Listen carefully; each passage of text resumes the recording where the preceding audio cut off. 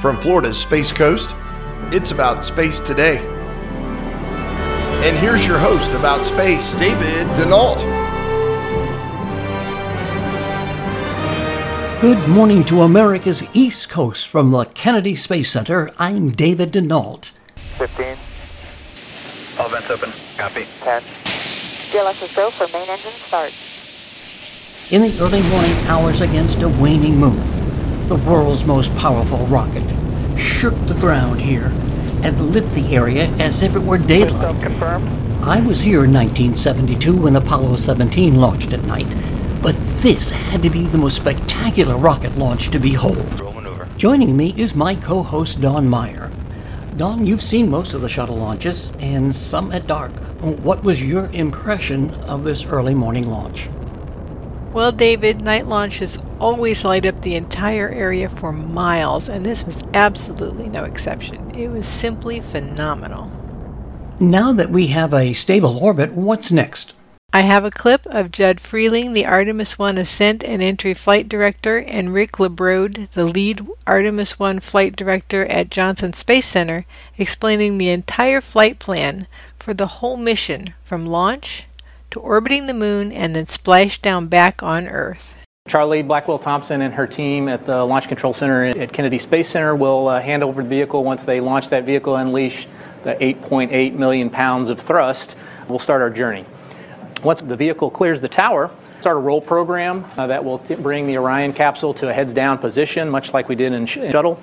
About a minute into the flight, we'll experience our maximum dynamic pressure, and so the 4 core stage engines will throttle down for that period, throttle back up, and then about 2 minutes into the flight, the solid rocket booster motor engines will expend their fuel and will detach from the core stage, splash down Atlantic.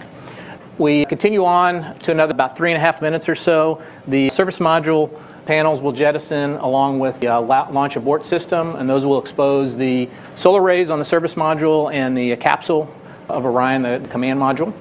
About 8.5 minutes where we will have main engine cutoff, and after main engine cutoff, we'll separate the core stage from the combined Orion and upper stage or inner propulsion control upper stage. That will continue on then to about 18 minutes MET, mission elapsed time. We'll deploy the Orion solar arrays to provide power to the batteries. That'll take about 12 minutes to deploy. We'll continue on to our first burn that is going to be performed by the upper stage. That's called the perigee raise maneuver. The core stage puts us in an orbit that's a 16 nautical miles by 975 nautical mile orbit. So if we did nothing at that point to correct perigee side or the small side, that 16 nautical mile orbit, the whole capsule would come back to the Earth, just like the core stage is going to do. We'll perform that perigee raise maneuver to 100 nautical miles at approximately 51 minutes into the mission. The whole time, the upper stage will be in control of the stack. In the interim, it'll be doing several maneuvers to get to a solar-friendly attitude for the Orion spacecraft, and it'll also do some roll maneuvers to make sure that the whole vehicle is thermally conditioned. Once we have attained a safe orbit, the perigee raise maneuver will continue on, and our final maneuver by the upper stage will be the translunar injection orbit maneuver by the upper stage. That will be at approximately an hour and 20-30 minutes into the flight. That'll be about an 18-minute burn, and will send us all the way to the moon, approximately 250,000 miles away. And once we completed the translunar injection maneuver and separate the upper stage from the Orion spacecraft, then my team will hand over to Rick, and he'll start the majority of the mission there. So Rick? So there's really no time to catch our breath. We really hit the ground running. After we separate from the upper stage, it actually does a disposal burn, which sends it on a trajectory to the moon, a heliocentric, which is it'll swing around the moon and then head towards the sun. And on its way to the moon, it actually will be deploying 10 CubeSats, their secondary payloads. We have no interaction with those secondary payloads. The only thing we're concerned with is their initial trajectories, where they're being deployed, so we can do an assessment on a potential recontact. Everything should go nominal when there's no concern, but we need to make sure that their trajectory is what we expect. First day, we hit the ground running. One of the first things, we have to do a test of our guidance and navigation control system. There's a set of gains that are used and the way they fire the thrusters in our normal attitude control. And we need to make sure those gains are set such that we don't damage our solar arrays. And then we're also on that first day going to do the first of outboard trajectory correction burns. And this very first one, we're going to actually be checking out the orbital maneuvering system. It's the big engine that we'll be using. We want to check that out because that's the engine we're going to use when we do the big burn on the outbound powered flyby as we go by the moon. That first burn, it also will get us moving ahead of the upper stage and those satellites. So we should get to the moon somewhere on the order of 2.5 hours before the satellites and the upper stage do. On our way to the moon, we'll be doing a series of these outbound trajectory corrections. We have 4 of those on the way to the moon, and those all set us up for what I said is the outbound powered flyby. That's the big burn that will actually move Orion, then it'll send it up to the distant retrograde orbit. So when we do that burn and we go by the moon, we're going to be about 60 miles off the surface of the moon. It's going to be spectacular. We'll be holding our breath. But yeah, and to that note, when that burn actually executes, Orion will be on the other side of the moon and we won't have time with it. So we'll be praying and holding our breath, but confident that all will go well. So after that burn sends us up to the distant retrograde orbit. A couple days after that burn, we will do distant retrograde orbit insertion.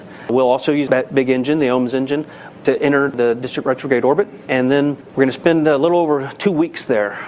You've heard us talk about long class missions and short class missions. The only difference in those 2 types of missions are the length of stay and the distant retrograde orbit. For a short class mission, we just do a half a lap, and then we head back towards the moon. For the long class, we do a full lap and a half, and it's a little over 2 weeks.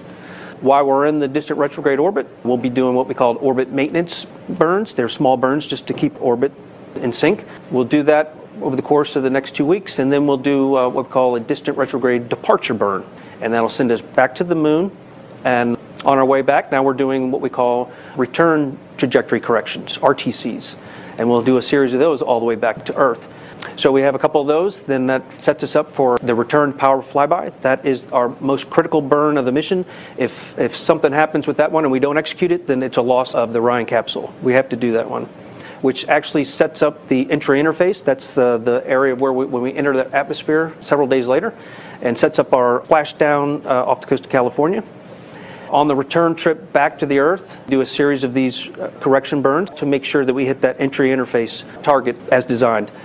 On those days where we're coasting to the moon, we're doing a lot of developmental flight test objectives, just basically test out the onboard systems. We maybe maneuver, do a selfie of Orion with the moon in the background or the Earth in the background. On some days we're going to try and catch the Earthrise. That's a spectacular image. When we get to the point where we're actually the furthest away that any human-rated spacecraft's ever been, further than any of the Apollo vehicles went, we want to capture that in a public affairs event. So we'll be busy the whole mission. And remember to listen to Dawn's report, America in Space, each Friday. And follow us on Facebook at AboutSpace.today. And a special thank you to David Culp and his KSC media staff in the News Center. To all our listeners around the globe and here in the U.S., thanks for joining our coverage of the launch of the SLS. I'm David Denault for Dawn Meyer and the entire broadcast crew.